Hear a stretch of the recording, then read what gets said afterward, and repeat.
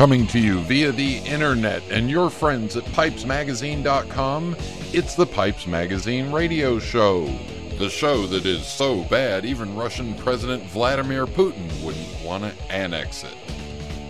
Now I invite you to sit back, relax, the smoking lamp is lit. Here's your host, Brian Levine. Welcome, welcome, welcome. It is the Pipes Magazine radio show. Yes, the sometimes irreverent, sometimes educational, but always entertaining weekly pipe smoking broadcast. I am your host, Brian Levine, coming to you from a hot and steamy Concord, North Carolina, and getting on an airplane on Thursday and heading to even hotter and drier, much drier, Las Vegas, Nevada for the IPCPR. But in tonight's show, in Pipe Parts, we're going to talk about Preben Holm. Yes, the Preben Holm pipe maker, Danish freehands. We'll go back and hit a little bit of history on him. My guest tonight, pipe maker Scottie Piersel. Music, got a pipe smoker and a classic guitar player. And mailbag and rant, and I promise in the mailbag I'll get caught up on everything from the past couple of weeks that I didn't quite get caught up on, obviously. Meanwhile, has anybody else noticed, it seems like the extra cold winter has meant that this has been a late blooming spring or early blooming summer. Finally, some of our flowers and some of our plants at home are finally coming around and blooming. Now, at the same time, our grass is burned up because when we were gone for a week, nobody was watering it, which is fine, because if nobody waters it, it doesn't have to get mowed. We still had it mowed while we were gone, but, it just doesn't grow like crazy, and we haven't had a lot of rain lately. But I'm just noticing that some of our flowers and some of our plants are really just finally waking up, and normal springtime for us, I'd start seeing a whole bunch of flowers in early May, mid-May, but this year, it seems like everything's kind of dragging behind, and maybe that's got me confused as to what time of the year it is, but... yesterday we had 2 deer walk right down the driveway in front of our office here, so that was kind of fun. Maybe they're having a late spring too, and they were going off to have a little fun in the middle of the day. All right, enough of that. Everybody sit back, relax, fire up a bowl. Thank you to the Sutliff Tobacco Company, and here we go.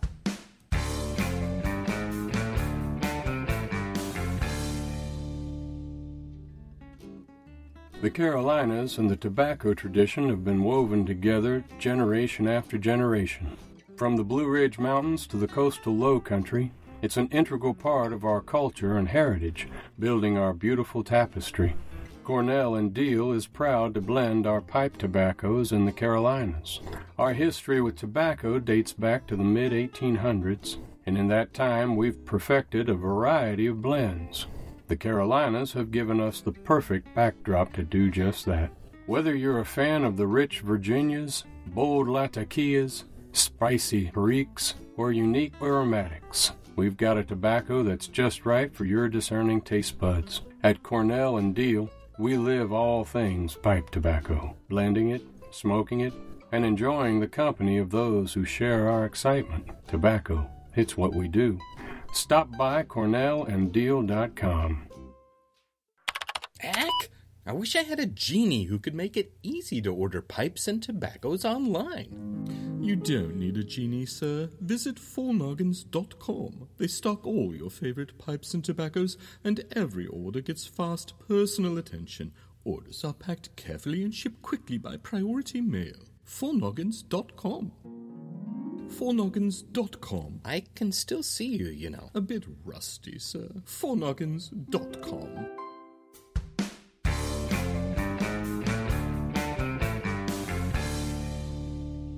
We are back, and Kevin just told me that I sound tired. And yeah, I just realized I'm exhausted getting ready for the trade show, coming back from vacation, getting all the stuff done around the house. Plus, it's been a little warm around here, and I'm not complaining. But anyway, we haven't talked a lot about freehand pipes, so I thought I'd talk about who I consider to be the preeminent freehand pipe maker, the first one, Preben Home. And I went to pipepedia.org, which you can go to and read the article that Preben Home wrote about himself. And Preben was born in 1947 in Copenhagen, and his father owned a store. And in the store they sold pipes and tobaccos, amongst other things. But according to the story, at 12, 13, 14 years old, Preben took a liking to the tobacco section of the store, and his father was a relatively strict fellow and didn't allow Preben to smoke cigarettes, but said that a pipe was okay. So by 14 years old or so, Preben was interested in pipe smoking and also decided that he didn't want to go to school anymore. So he dropped out of school and worked for his father's business, and his father made him go through some extra training. But by 16 years old, Preben was making some pipes for his store and for his father's store, and then was making pipes also for the Pipe Dan store, another well-known name in the Danish pipe world. Pipe Dan was the number one retailer of pipes in Denmark and probably in Europe for a while there. But anyway, Preben also had, he was a little bit of an outside-of-the-box guy and was making traditional shaped pipes, and then decided one day that he had such a pretty block of wood that he was just going to follow the grain. And according to him, that was how he started making freehand pipes. The business takes off, and the freehand pipes go from, being the traditional pipes being sold for 20 to 40 Danish kroner, which would be the equivalent of about $8 now, or $8 US, to selling for 500 kroner, which would be a lot more. But he perfected that freehand style, and the basic idea of the freehand was to take the block of wood and follow the grain all the way out to the plateau of it and accentuate the natural beauty of the grain and the natural beauty of the block of wood. It was in the 60s that a guy named Lon Schwartz, and I actually met Lon, I ran into him in a cigar manufacturer. Lon was in Denmark on a buying trip. Lon owned a smoke shop in St. Thomas, and Lon saw these gorgeous pipes that Preben Home was making, and Lon asked about buying some. So the little tiny smoke shop that Lon owned in St. Thomas became the only spot in the United States where you could buy a Preben Home pipe. Preben Home's business started building up, and at one point when he was 22 years old, he employed about 45 people working for him, making both traditional shapes and freehands. And he realized that being the artistic type and kind of the edgy person that he was, he really didn't like doing the traditional shapes. He just didn't like it. So scaled back the business and just wanted to do the freehands and scaled the business back. Now, with scaling it back, they were able to produce more freehands, improve the quality of the freehands by being more selective with the briar, and so on and so on. And at that point, he was able to produce more pipes than what Lon could sell in the Virgin Islands and what one guy or one retailer in Japan could sell. So they started looking around for another distributor. There was another distributor that came in that took over the Preben Home line in the United States, and unfortunately that distributor fell on financial hard times. And here's where the Ben Wade brand gets created, because the biggest pipe and tobacco distributor at that point was Lane Limited. So Preben goes to Herman Lane and has a meeting with him and talks about it. And they were a little worried about using the Preben Home name because of the agreement that still was in place with this intermediate distributor between Lane Limited and and Lon Schwartz. The Herman Lane owned the rights to the Ben Wade name and said, well, why don't you produce them under Ben Wade? So for the U.S., they were Ben Wades. For the rest of the world, they were Preben Homes.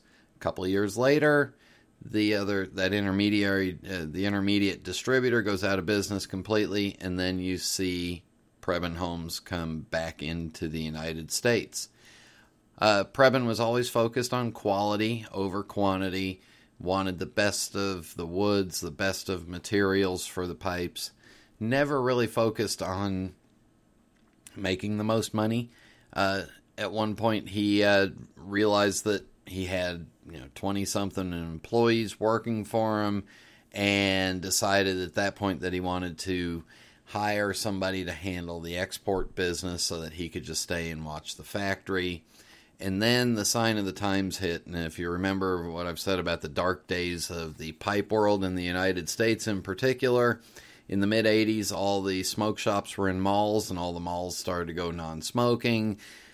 Pipe sales were dwindling faster and faster. Cigar sales were almost non-existent, and the mall smoke shops were kind of disappearing. At the same time, the Preben Home brand and Ben Wade kind of disappeared. Preben ended up shutting down the business in 1985 when it was no longer profitable. He tried a little bit of a comeback, but then had some health issues, and unfortunately he died at the very young age of 42 in 1989. But we can thank Preben Home for really giving birth to what we call the standard freehand pipe, which we have a lot of freehands made on the market right now. So there's a little bit of background on Preben Home.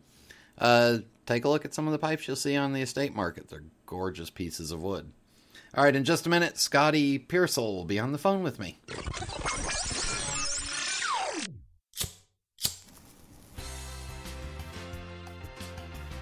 I'm Mark from Ohio, and I've tried so many tobaccos, but I just still can't find something that is just magical. A tobacco that I can fall in love with. I mean, I've tried reading reviews online and participating in forum discussions, only to get burned. When I was about to give up, I discovered this amazing matching system for finding my perfect blend at sutliftTobacco.com. That's how I found my perfect blend, and I just love it. Finding the right tobacco doesn't have to be hard. There are lots of tobaccos waiting for you to fall in love with them. Finding that special tobacco shouldn't be left up to chance. Experience the magic of compatibility with our patented perfect match system. Try it at sutliftTobacco.com. Go to sutliftTobacco.com right now and find your perfect blend. There's nothing quite like fishing at dawn or smoking my genuine Missouri Meerschaum corncob pipe, an American legend since 1869. It's the coolest, smoothest pipe I've ever owned. Check them out at corncobpipe.com. This is Internet Radio. We are back on the Pipes Magazine radio show, and I am happy to have joining us. I don't want to say lady pipe maker because it doesn't matter. You're a pipe maker, pipe smoker who just happens to be female at the same time. But please welcome Scottie Piersel, pipe maker. Thanks, Brandon. It's good to be here. Looking forward to our chat. So tell everybody, where'd you grow up? I grew up in a little itty-bitty town in south central-ish Missouri called Lakeway. Looks like Lackey on the sign. But I grew up in the sticks. I'm a country girl. Is that kind of close to the Ozarks? It is. Right in the middle of the Ozarks, just 3 or 4 miles from Fort Leonard Wood, for those military personnel amongst us. Did you own shoes growing up? Yes, I did, but my grandma didn't when she was little. You know, she's got the walk to school uphill both ways, through knee-deep snow stories. So, how did you get started smoking a pipe? My husband got into cigars, I guess it's been about 3 years ago now. And in May, 2 years ago, he said he remembered his dad smoking a pipe when he was little, and he might, go to Outlaw Cigar up here and buy a pipe. he has fond memories of, sneaking around the corner and watching his dad working at night at his desk, smoking a pipe. So he thought he might take up the hobby. And it was close enough to Father's Day that I thought, that's a perfect gift. I'm sure I can get online and find a carve-it-yourself pipe. And so I did some search, and I found Mark Tinsky's website, and I ordered my first pre-drilled kit from him, and I made something that resembles a pipe that was supposed to be a billiard for my husband Heath, 2 years ago for Father's Day. Now, had you worked with wood before? Did you have any aptitude for this, or was this just a jump in the dark here? I took shop class in all 4 years of high school. I turned a bat my junior year on a lathe. My senior year, I made a gun cabinet, but I grew up in an auto body shop. It was my grandpa's business. My dad built street rods. Working with your hands it comes naturally for me. It runs in the family. So you didn't have the real girly upbringing of dresses and makeup and Barbie dolls? No, that's my younger sister. I've got 17 first cousins on my dad's side of the family. I'm the fifth one and the first girl. So I've got 4 older boy cousins, and those are the kids that I went and played with. I was out climbing trees and playing sports, and I was the tomboy. So for the idea of you just getting a pipe carving kit and trying to figure out how to make a pipe out of it was no big deal. Yeah, absolutely not. I'm pretty familiar with, I was already familiar, I'll say it that way, with all the tools that I used for that first pipe. I had a little coping saw and, some files. Stuff that I could squirrel away out of sight, and when I carved that one, we were starting to finish the basement, and my husband did all that work himself, so there was sawdust all over the place down there. So when he would go to bed at night, and I would get our oldest daughter into bed, she was just a little over a year old at the time, I would sneak down into the basement and work on that pipe amidst all of the sawdust that was already on the floor. So that's kind of how I hid the whole thing. So we had the tools. I knew how to use them, and I don't want to say that it came naturally, but it came pretty easy. And the patience and everything to actually shape a pipe was not a big problem? It's really not. I have times where I get frustrated, and it's when I try, to push my imagination. I get lost in my own imagination. With a free hand, with a blowfish, some complicated shape where you have to have your own plan and there are no rules. Did you, once you decided to start really learning about this, did you get any help from anybody? Oh, that happened just as soon as I finished that first pipe, and immediately I found the Brothers of Briar Forum, and Brian Rowley had posted one of his Ramsey's pipes that he does so well, and I sent him a private message, and I said, oh my God, I love this pipe. I want to learn all about this. I've made one. I'm hooked. And he sent me to the Pipe Makers Forum. And I'm sure you've heard this from quite a few of the pipe makers that you've talked to over the years, but the forum is where I have learned almost everything I know about pipe making. And it is also where I have met pretty much every pipe maker I know. It's a wealth of information, and there's no way we as the newer generation of pipe makers can ever thank Tyler enough for starting that. When you take a picture of a pipe and put it up on the forum, are they honest with you about what you could have done or didn't do, or is the critique valid? Absolutely, yes, and was from day one. And I think that might have been a couple different reasons. Those guys are who they are. They don't have kid gloves for anybody. They don't put up, they just really don't pussyfoot around. You're there to learn, you're there to contribute, or they just really don't have time for you. A lot of those guys are professional makers. They do that for a living, And, if you're just there squirreling around, you're not going to get any help. You get into that, you get as much out of that place as you put into it. Everything I've ever been told has been extremely valid and helpful for me personally. About how many pipes have you made in the couple of years that you've been making? I just counted this morning. The one I finished earlier this week was the 79th pipe. What happened to the first 5 or 10 pipes? Well, the first 10, I've got a couple laying around here, and the rest are with family members. And can you yourself see the difference between the difference in quality between the pipes, and see where you've learned new tricks? Oh, absolutely. And is it that dramatic? Yes. Yeah, it really is. And it's little nitpicky things, and most of it had to do with just developing my eye for the lines of a pipe. In developing your eye, is that something that helps you translate your style into the pipe, or is it trying to find what the pipe wants to be? I think it's a little bit of both. You have to develop your eye, and you have to be able to manipulate your tools in a way to achieve that result. But until looking at a rough-shaped billiard, until you know that the line of the billiard should be here, I can see that I need to take this material off, you're going to struggle and chase it forever.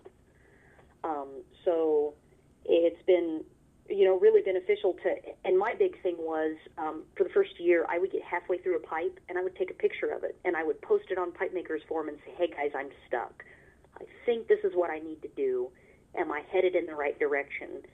And they would say yes, no. They take the time to Photoshop stuff. This is what you need to do. Take the material off of here, and it will look so much better. And all of that stuff. And learning how to apply that has really, really helped. Does the same go for the engineering of it? To me, that part's actually pretty easy. The place I grew up, I don't know. I've just always, drilling the holes, getting everything to line up. That part, came pretty easy to me. Yeah, I guess hanging out in a body shop where you see dented things come in and they go out straight, that would be kind of easy. Yeah, I can still hear a pneumatic tool, and it does not matter where I'm at, and it makes me feel like I'm 5 sitting on a toolbox watching my dad work. What was the hardest thing for you to get with pipe making? I have struggled with design. Give me a classic shape chart pipe. Mm-hmm. I can make that, no problem. I've made one blowfish to date because I struggle finishing it. I get halfway through it and I get lost. I compare it to writer's block. I just I forget where I wanted to go with it. So for me, that's a really, really big struggle. And I think it was the 16th or 17th pipe I'd make. It'll be 2 years ago this upcoming fall. I made this really nice little quarter bent, I think it was an apple, and I took my Dremel and I carved this little decorative band right underneath the stem on the shank. And I was all proud of this pipe, and I posted it on Pipe Makers Forum, and Brad Davis said one thing to me about that pipe, and it had to do with that carved band, and I've never forgotten that, and I always try to keep it in mind when I go to design a pipe or I'm thinking of doing something to a pipe. And he said, just because you can do something doesn't mean you should do something. And that's, I really try to keep that in the forefront, when I'm designing a pipe, something that's my own design, and that's not something I do a lot of. I'm not to the point yet where I feel comfortable with the outcome enough to let them leave the shop. Where are you getting your briar from, and what are your stems made of? Almost all of my stems are ebonite. I've made a few acrylic stems. Ebonite's a lot easier to work with, so I'll stick with it in Cumberland. My briar, the last couple years, is French briar that I have been getting through another pipe maker that is kind enough to let me, get into his stash. And it's all stuff that I think he gets from the Chicago show that he, goes to every year, and I've never made it to yet. We're going to take a break right here. When we come back, more pipe making discussion with Scottie. Stay with us.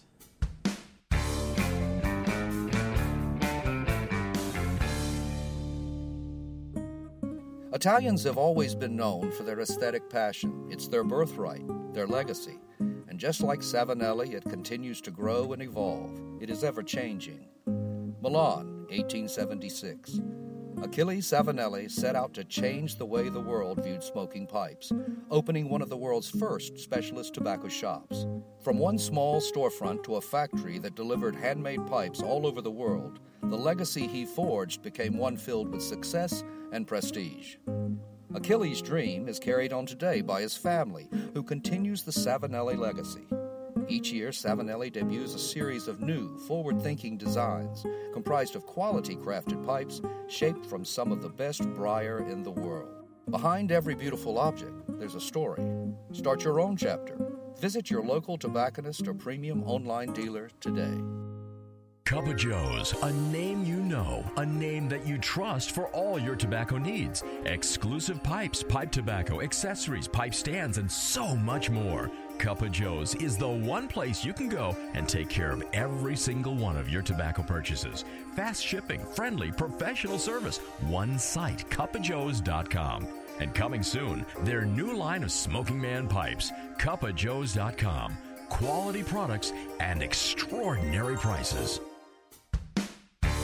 I'm Adam Remington, and you're listening to the Pipes Magazine radio show. We are back on the Pipes Magazine radio show, visiting with pipe maker Scottie Piersel. All right, quickly, is Scottie your real first name given? Yeah, it is. Okay, cool. I used to tease people, when they would say, "Is Scottie your real name?" I used to, no, my name is Scottina, but I just go by Scottie. No, my given name is Scottie, and just to pass it on, our oldest daughter's name is Dylan. And my wife's name is Dale, so imagine being a female Dale in North Carolina, where every other race car driver's name is Dale. Well, I'm right there with her. Just to irritate her every once in a while, when we're out in the mall, I'll turn to her and I'll say real loud, "Hey Dale, how's the car going?" I get elbowed. The size of your pipes, just because you happen to be a lady, are there standard size and you make some smaller shapes as well? I struggle with this. I actually talked to Primal Chetta about this at the Kansas City show for a while. He told me I need to make bigger pipes, for some reason, I always end up with like a Group 2 bowl, and I'm in between like 5 and 6 inches overall length. Anything smaller than that, unless it's like a little pocket billiard or something, or anything larger than that, just doesn't feel right to me. So I will make a bigger pipe if someone asks me to, but if I'm just making pipes, that's just kind of where I end up. Well, and at the Kansas City show, a certain Kevin Godby bought a pipe of yours. Yes, he did. I was really happy to see that one go. I was afraid I was going to have to bring that little billiard home with me and stare at it for a while. I haven't talked to Kevin since the show, but I hope it's smoking well for him. I think that little billiard sure gave me fits. He's there's somewhere in there. There's a line about Kevin and a little billiard that I just won't jump on. He probably thanks you for that. When you smoke a pipe, what kind of tobacco do you prefer? Red Virginias. Okay. I think I started out, like everyone does with the aromatics, and I'm trying to think how in the world I got my first tin of 1983 McCraney's Red Ribbon. But man, is that stuff magical. It fell out of the sky? Yeah, I don't remember if somebody sent me a sample. I got on one of the forums and asked, I'm thinking about making the leap. What do you recommend? And, just randomly someone sends me a box, and I think there was some of that in that box, and I'm hooked. I couldn't tell you the last aromatic blend I bought. Pretty much everything in my cellar downstairs is some type of Virginia blend. And I'll tell you, this time of the year, I like to have one, maybe two bowls of a straight Virginia, sometimes a red or a yellow, depending on what it is. I like that for breakfast, and I always grab a Group 2 or Group 3 size pipe. So you're making pipes for the tobacco that you like? Completely by accident, I think. Or it just worked out perfectly. Yep. It was accidentally on purpose. Now, besides pipe making, what else keeps you busy? My husband owns a landscape company. I answer the phone for him and do the books, and we have 3 kids. Our oldest daughter, Dylan, is 4. Our son, Shane, is 2.5. And our youngest daughter, Josephine, just turned 1 on June 9th. And anyone who was at the Kansas City show last year, she was 2 weeks old and was in the baby Bjorn, and I carted her around all weekend long at the show. So besides helping, basically running your husband's business for him while he goes out and does the dirty work, and making pipes, you've also got 3 kids under the age of 5. Yes. And sleep is not really required yet? I'm one of those weird people that I work best if I go to bed in between 1 and 2 every morning and get up when the kids get up in between 6 and 7. If I get more sleep than that, I'm done. I just want to sleep the whole next day. It's genetic, I think. My grandma's that way. I can't remember her not getting by on like 4 or 5 hours of sleep. Wow. How long is it taking you right now to make a pipe from start to finish?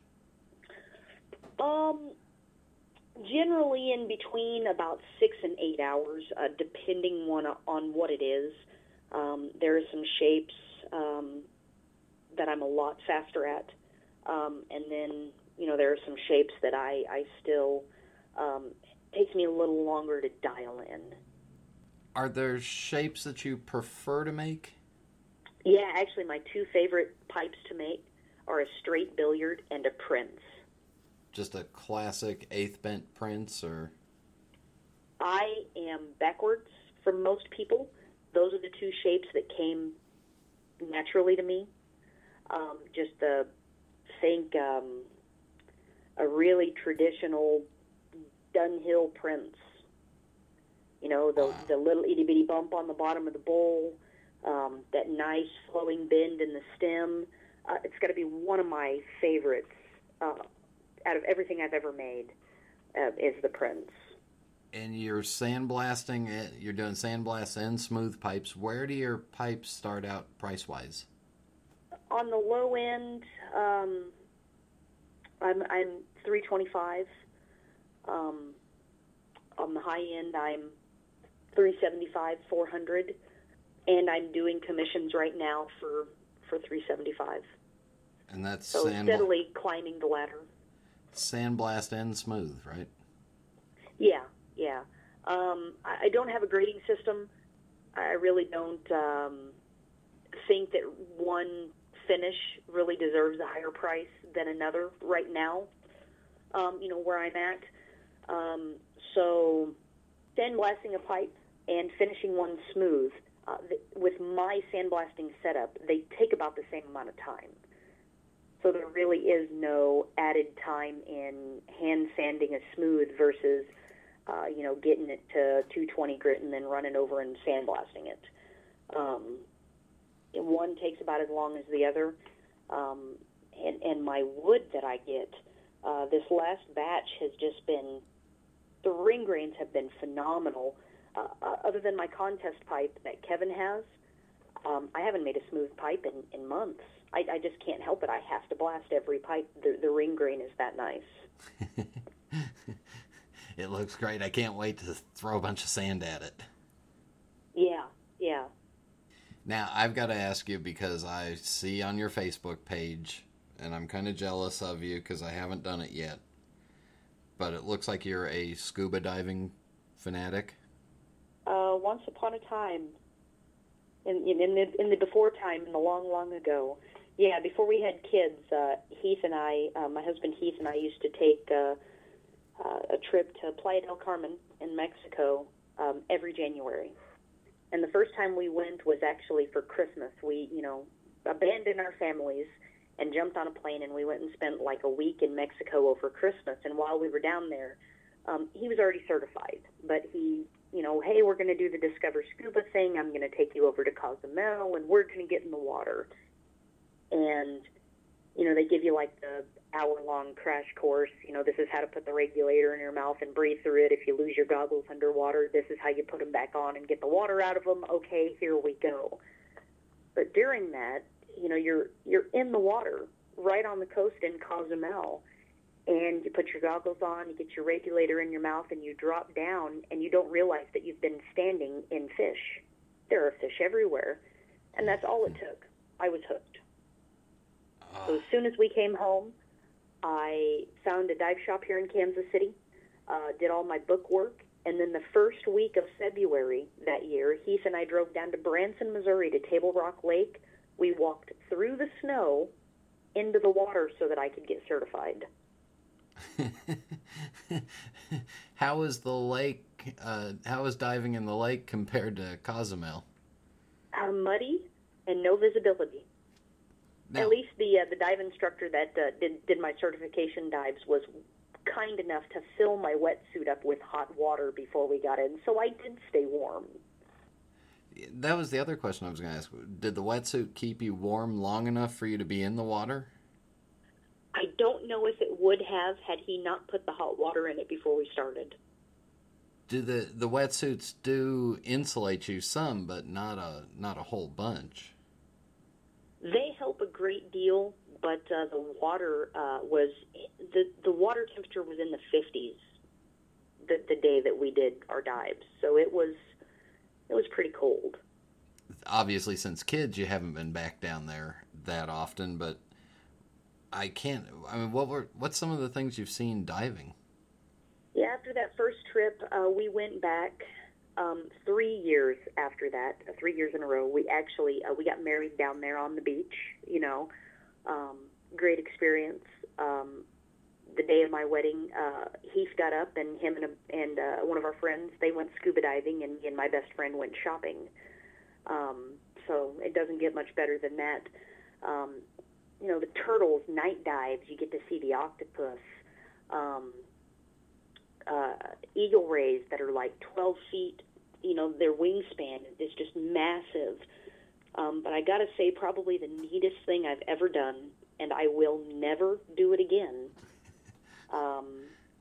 The year after we got married, we went down there, and the dive shop that we go to all the time, they said, there's been a lot of bull sharks in the area. We're going to go out and do a bull shark dive.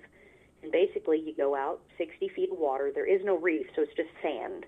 So if you don't see a shark, you don't see anything on the dive. And we can't guarantee that you're going to see a shark, but would you like to go? And we said, yeah, we're going to do it. I'm a nervous wreck the entire boat ride out there. And we get out there, and they say, as we're putting all our stuff on and getting ready to jump in the water, okay, so this is how a shark dive works. When you splash in, do not wait and don't descend as a group like you normally would. As soon as you hit the water, you get to the bottom as fast as you can. And what we're going to do is we're going to get knees down in the sand with our backs to each other, and we're going to be in a big circle. There's like 10 of us. Well, we get about 30 feet down. I am looking 15 feet away from me at my husband, and a shark swims between us. I about had a heart attack. So I dropped the next 30 feet in like a second and a half. I was on the bottom. And we're down for like 30 minutes. Well, you don't just want to get off the bottom and swim right back up to the surface. You have to swim inland on the bottom until the water's too shallow that the sharks don't want to follow you anymore, and then you go back up to the surface. Well, I didn't realize in my haste to get down to the bottom that I was facing out to sea. Oh, no. So when it was time to swim inland, I was the very last one in the pack. And for the life of me, no matter how hard I swam, I could not get in front of anyone else. And the whole time I kept thinking, I only got to be faster than one person, and everyone else was faster than me. I was that one person. But for like 30 minutes, we had 6 bull sharks circling us. And they would come out of the deep water and straight at me and get within 3 feet and turn, and their fins were within 2 or 3 inches of brushing the front of my vest. I have some pictures, and I don't know why, with a digital camera, I didn't take 8 billion pictures, but after about the first 5 minutes, I was so scared one of them was going to eat the camera because the flash was going to scare him. I quit taking pictures. Yeah, or eat you. Yeah. That was the other thing, the sucker fish that are on those things. I've got long hair. I wear it in a ponytail. Well, my ponytail floats in the water. And we had been down about 3 minutes. The sharks were just starting to circle, and one of those suckerfish came up from behind me and grabbed my ponytail hard enough to move my head about 3 feet to the side. I have never screamed so loud in my life, and no one heard me because we were underwater. I knew I had been eaten by a shark. That was it. It was over. And it was one of those fish sucking my hair. So you were getting groomed underwater while... Yes. Maybe he was cleaning you up for one of his shark friends to come over and eat you. Scariest thing I have ever done. Yeah. Night dives do not hold a candle to having those sharks circling you. It is just outrageous. How big were these sharks? They were big, 10, 12 feet, 600 pounds, big females. Yeah, okay. What's the deepest you can go in a scuba setup? Recreational divers, 130 feet is the limit. 130, 160 feet, something like that is the limit for a recreational diver. And I have my advanced card, so I can go that deep. The deepest I have ever been was in Playa del Carmen as well. We went out to the continental shelf, and we were down at like 125 feet. All right, I got to ask because I'm a snorkeler, so there's my advanced. I'm really good at floating and looking down. Do you feel it? Do you feel the pressure in your ears and your nose when you go down that far? I do. I've had problems before, so I know personally if I'm going to dive, I need to take a Sudafed before we go so that I don't have any problems. I have before gotten halfway through a dive, and luckily we were at Mermitt Springs in Illinois. We weren't in the ocean. I was down about 40 feet and my ears started hurting, but I was having sinus problems at the time. So ever since then, I take a Sudafed the morning of, and I'm good to go. You know, you got to pop your ears a couple times on the way down, depending on how deep you're going, and you're good. Wow. All right, I'm jealous, so we'll wrap this up with the Fast 5 final questions. No right answer, no wrong answer, just whatever comes to your mind. Are you ready? Yep. What's your favorite pipe? I don't think I have one yet. And what's your favorite tobacco? McCraney's 1983 Red Ribbon. And what is your favorite drink? Captain and Coke. Ooh, tropical. When it's time to relax, which I don't think you do, is it a book, a movie, or music? A book. Any particular genre? I read romance novels. It's the one overly girly thing I do. Yeah. And tonight we'll put a picture of Fabio on the radio show for you. Yes, just that'd kidding. be great. Yeah. And finally, any particularly favorite pipe smoking memory? I'm going to say it had to have been sitting out in the smoking tent over the weekend at the Kansas City show this year. Generally, when I smoke a pipe, it's while I work on a pipe out here in the middle of the night by myself, and I can't tell you how enjoyable it was just to sit around and smoke a pipe and talk with everyone the entire weekend of the show. So I'm really looking forward to being able to hit a few more shows and experience that again. And if you want to see Scottie's pipes, the website is ladybriar.com, LADYBRIAR.com. Scottie, thank you very much for your time. Thank you for joining us. No problem at all. Thanks for having me. We'll be back in just a minute. This is Internet Radio. The year was 1849. Zachary Taylor was sworn in as the 12th President of the United States. The U.S. flag remained fixed at 30 stars. Edgar Allan Poe was found dead in Baltimore. Congressman Abraham Lincoln patented a buoying device, the only patent ever filed by a future president. William Bond was the first person to photograph the moon through a telescope. And gold was discovered in far-off California. And in that same year, also in California, Henry Sutliff founded his small tobacco company in San Francisco, founded on the principles of giving the public superior tobacco products for those with very discriminating tastes. Now, 165 years later, that tradition continues. Sutliff Tobacco Company has been setting the standard for pipe tobacco ever since. Take a quiz on our website to have the perfect blend suggestion for your tastes, or just browse around to explore all of the wide variety of fine products America's oldest pipe tobacco company has to offer. Lots of things have changed since 1849, but Sutliff Tobacco Company's commitment to making the finest pipe tobacco on earth has not. Visit sutliff-tobacco.com for information on where you can find all of your favorite blends, from the sweetest aromatics to the richest English mixtures.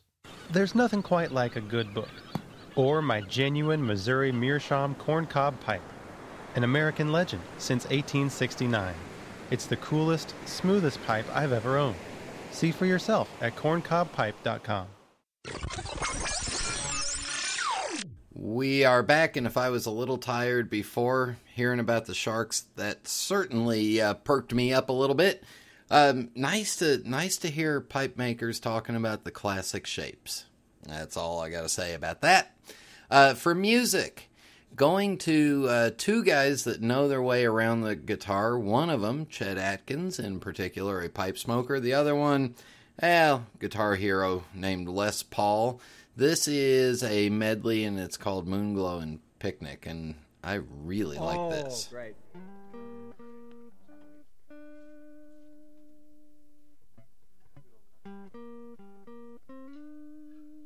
Whatever key you want, I don't know. Well, if we started like you do, a little thing like... And I'll do...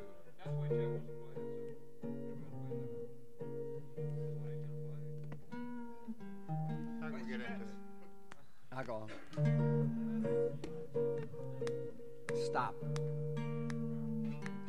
Well, it goes right in. Okay, listen to this for an intro. That's a cool.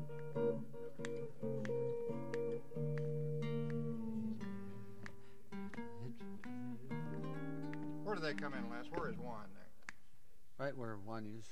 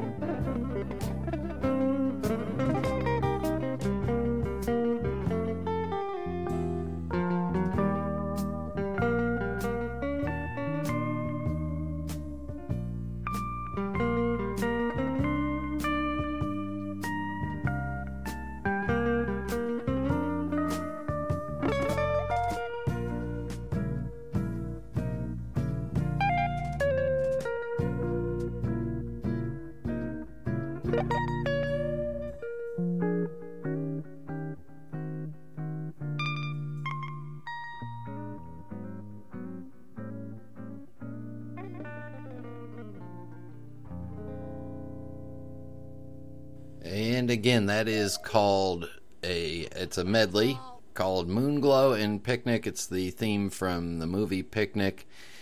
The album is called Chester and Lester. Yeah, Chet Atkins and Les Paul. Sweet, merciful crap! Thank you, Homer. And in the mailbag, let's get caught up on a whole bunch of stuff. So going back a couple of weeks ago, Mr. Jerky says, kudos for having Jim on the show. I've often wondered how many bowls he was smoking per day, as I can never keep up with him on the what are you smoking thread. Yeah, I couldn't. Wow. I mean, that many bowls? Even on my heaviest days, he is definitely a heavyweight when it comes to tobacco reviews. His opinion guides the masses. Also, couldn't agree more on the Argosy staff. It's not easy to build a culture of caring in a business, and they've done that just. Highly recommend, and already looking forward to staying there for next year's show. Voorhees writes, great interview. Found Jim's story about the cigarette smoker asking him to put out his pipe while he smoked his cigs humorous. Never had the experience, but seriously, cigs smell so bad compared to pipe tobacco. PJ Hicks writes, gotta love old-time radio. Relic Radio, RELICRADIO, is my favorite place to go for Orson Welles. The Horror, Nero Wolfe, and so many more classics. Even in the many hours I've listened to old-time radio, never heard anything like Lonesome Gal. Maybe there's a reason. That was really kind of creepy. But good creepy. The interview with Mr. Amish was interesting. I didn't realize that in the computer age, so much of comics would still be done by hand. Also, now I want to retry Three Nuns. Thanks, enjoy your vacation. I did. Casey Ghost, a wonderful show. I found the interview very interesting. His discussion of comics was really informative. You wouldn't think drawing a comic would be that difficult. His discussion of Three Nuns was right on the mark. Really enjoyed that. Great seeing you in Kansas City. The brick bit you did at the banquet still has people laughing. Well, all but one person. And Trail Boss says, that was a great interview. I always assumed that cartoons and comics were the complete work of a single individual. Although knowing a bit about Charles Schultz, his work ethic, I think I read that one already. Going forward, let's see. Connell J.M. writes, likewise, really enjoyed part 1, very interesting. 5 days ago, Cosmic Folklore wrote, I love the show. Wow, I just realized that I've listened to 95 hours of Brian. That's over 4 days. We should get levels, like in karate. I want my black belt in pipe smoking, haha. Or, sorry, you can't get the brain cells back. Riff Raff writes, I have relied a lot on Jim's reviews of tobaccos. His experience and insights are valuable to the whole community. His one-man crusade to preserve the Edward G. Robinson blend is amazing. It just goes to show you what one person can accomplish if he or she is passionate about it. I would say that he would be a good candidate for the Doctor of Pipes nomination. Riff Raff goes on to say there is going to be a second run on Eddie G now, as well as White Knight and Royal Blend. I know I'm going to buy some. Jim is one of the few I trust in his assessments of quality tobacco. It is fascinating that Alfred Dunhill was such an inventive guy. Of course, great minds are rarely idle. It stands to reason that he was always looking to make things that would improve our tobacco enjoyment. Another quality show, gents. Let's see. Going forward, episode 94. John Seiler writes, hi, Brian. It's Tuesday, and I didn't forget to tune in on the new day of the week. Yay, John. Okay, on the slow light, but then again, I puff like a steam engine. Glad to hear the second part of the Mike Butera interview. I would have liked to hear a bit more about the Butera Royal Vintage Tobacco series, especially the Dark Stoved. The Royal Vintage series are great. The Virginias are excellent. I even like the Latakia No. 1 when I smoke that type of tobacco. Breakaway was great. I do like Dan's music. Rant, Frequent Flyer Miles are not all as great as they seem. Good show. Hope you have a great vacation. And I did get a tip from John. The more he writes about an episode, the more he likes the episode. So let's see what John said about last week's show. Hi, Brian. Glad you had a nice vacation. Alfred Dunhill was quite the inventor. Jim Amish's tobacco reviews is a great way to give back to the pipe community. His description on how different tobaccos age fits my experience. The Edward G. Robinson pipe tobacco story was great. Great interview. Rant, Friends, Followers of St. Claude. I like it. Great idea. Keep up the great work now that you are back. And I'm going away again next week. Neverbend said, I really enjoyed both installments of your interview with Jim, a very interesting guy with enduring passions in many venues. You did a great job with the show, and your questions seemed to bring out the best in Jim, who is very fluid, enjoyable to listen to, and a great guest. I'm looking forward to the next time that he's on your show. Jim is exceedingly fluid and very easy to talk to. Jay Smokes Pipes. Welcome back, Brian. Another great show with Jim Inks. I admire Jim and all his accomplishments, especially with the pipe community. I'll be on the lookout for some of the E.G. Robinson blunt tobacco just for you, Jim. It was also nice to hear Jim Inks talk so positively about the Sutliff Tobacco Company, because I recently began smoking some of their blends, and I'm very impressed with them. Happy smoking. And coincidentally, we also got an email, and I'm pulling it up right here, and it's a contact from Jay, so I wonder if it might not be the same person. It says, Kevin or Brian, please find a copy of the email I sent to Sutliff Tobacco, and thanks for another great show last night with Jim Inks. Thanks for reading my email on air last night, too. That was cool. No need to read this one, though. Thanks. What I thought was cool about this was that here's what Jay wrote. Hello, I'd like to take a moment to reach out to you in regards to a couple of things. First, I would like to say thank you for supporting the Pipes Magazine radio show. I'm an avid listener of the program. Secondly, your ads for Molto Dolce finally convinced me to try it today, and wow, is it a great aromatic. Probably one of my favorites thus far. That being said, I paid over $17 for a tin in Rhode Island, mostly due to taxes, but was wondering if it is or will be available in bulk, and if you have any coupons to purchase more of this blend. Thanks for also supporting the pipe community. I consider myself a younger pipe smoker, solely pipes, and I vote, so I hope I can do my part. Happy smoking, Jay. Jay, you have no idea how much letters like that, for us manufacturers and suppliers, how much those letters mean. They go a long way. 2 more, and then we should be all caught up.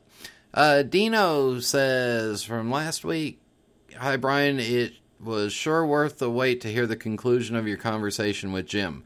I fully enjoyed the explication of his method in reviewing tobacco. His story of the further adventure of Edward G. Robinson tobacco was amazing. The blend was in my regular rotation back in the 60s and 70s. I can't remember what the original stuff tasted like. I personally think anyone who claims he remembers what an old blend tastes like is full of dawdle. But I know that I really enjoyed it. I still have a pouch from the 80s and one from the late 90s. Both still taste good and are very similar. And like Proust's Madeleine cookie, flash me back to my college days whenever I light up a pinch or two. In Jim's honor and for his nice work for the community, I'm going to order some more. And last but not least, Johnny Labrizzi, I hope I pronounced that right, sent in a message on Facebook. Just want to let you know how I have been listening to your radio shows and quite like them. I have some catching up to do. I'm at episode 52. Just a little hi from Montreal, Canada. Always love hearing from you. Hey, let us know where you're listening to. Love hearing that. All right, in just a minute, rant time.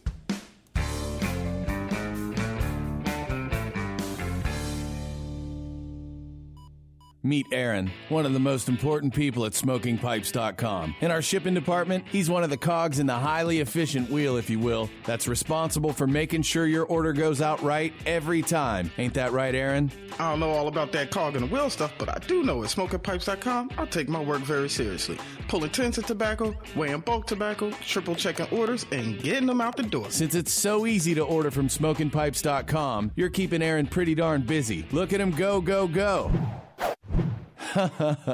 In fact, it's been a challenge to get him to stop long enough to say hello. But Aaron doesn't mind. He loves his job at SmokingPipes.com. Why is that, Aaron? Because I don't just ship pipes, I smoke them. Gotta run. Just log on to SmokingPipes.com or call us at 1-888-366-0345. We are quality. We are experts. We are SmokingPipes.com. I'm not just a pipe smoker. I'm a Meerschaum pipe smoker. All of my pipes come from MeerschaumStore.com. They've been in business for 50 years, and I can trust that there will be no hassles. Orders are processed and shipped fast, and they have every shape you can imagine, including calabash, claws, dragons, horror, even a sexy series. MeerschaumStore.com, the most trusted Meerschaum store for 50 years.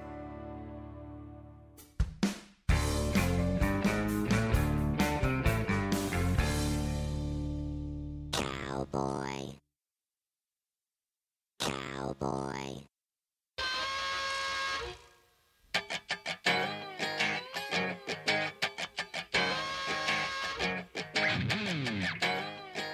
About 5 years ago, any movie that was going to show people smoking, any movie that showed people smoking in it, any TV show that showed people smoking in it, was going to be rated R. No children under the age of 17.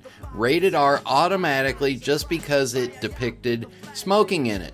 Broadcast TV, no more smoking in it, period. You have to go all the way to the cable channels, and then it's only the pay channels that you can get smoking on. Well, now you fast forward, this little radio show that we do, we were advised and counseled that because we talk about smoking, that we should announce that this is an adult-only, 18 and over only show, and don't listen to it if you're not of the smoking age. Well, now, I watch these videos that flip by on my Facebook feed, and every once in a while it pops over to YouTube, and 9 times out of 10, some of these accidents or fights that you see on video, they show up in a convenience store or gas station parking lot, and I just got done watching one yesterday of a Miami police officer getting into a fight with another Miami police officer, and the broadcast news froze on a price sign for Marlboro. They should have fuzzed that out. Automatically block it out. If it's what's fair is fair. If you don't want to show tobacco on TV in case the children might get the idea, well, then fuzz it out. YouTube, block it out. Facebook, block it out. News channels that are out reporting, if you get a video that shows a tobacco product in there, block it out. Half the time when you watch these fights or whatever, these outrageous scenes out on the streets, there's somebody smoking in the background. Block it out. You have the ability to do it. Block it out. Even Google, if you remember, fuzzed out the cigar store Indian's face because they thought it was a person. Well, maybe it was tobacco related. But anyway, there you go. Block it out. That's what I've got to say about that. And that wraps up tonight's show, and today celebrates for me 24 years since I've been institutionalized. Yeah, 24 years ago today we entered the institution of marriage, so I'm running home to flowers and a TV show. That'll be about it. Well, maybe we'll go out and have dinner. I don't know. But flowers and a TV show at least, and then some dinner. Anyway, marriage is an institution. I'm happily institutionalized. Next week, I'll be in Las Vegas, so next week's show will be 100% pre-recorded. However, I will tell you right now, got a big announcement in next week's show, so you'll want to tune in and hear that, and I haven't even told Kevin what it is yet. So, everybody, thank you all for tuning in. Thank you to Scottie for joining me. Thank you to the fine folks at the Sutliff Tobacco Company. And until next time, bomba-dee-da, bomba-dee-da, bomba-dee-da, bomba-dee-da, bomba-dee-da, bomba-dee-da, bomba-dee-da, bomba-dee-da, bomba-dee-da, bomba-dee-da, happy trails to bomba-dee-da, bomba-dee-da, bomba-dee-da, bomba-dee-da, bomba-dee-da. Who cares about the clouds when we're together? Just sing a song and think about sunny weather.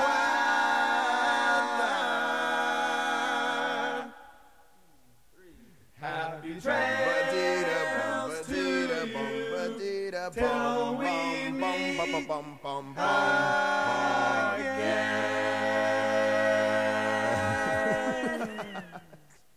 You know, ladies and gentlemen, you'll come for the entertainment, but you'll stay for the canned ham giveaway.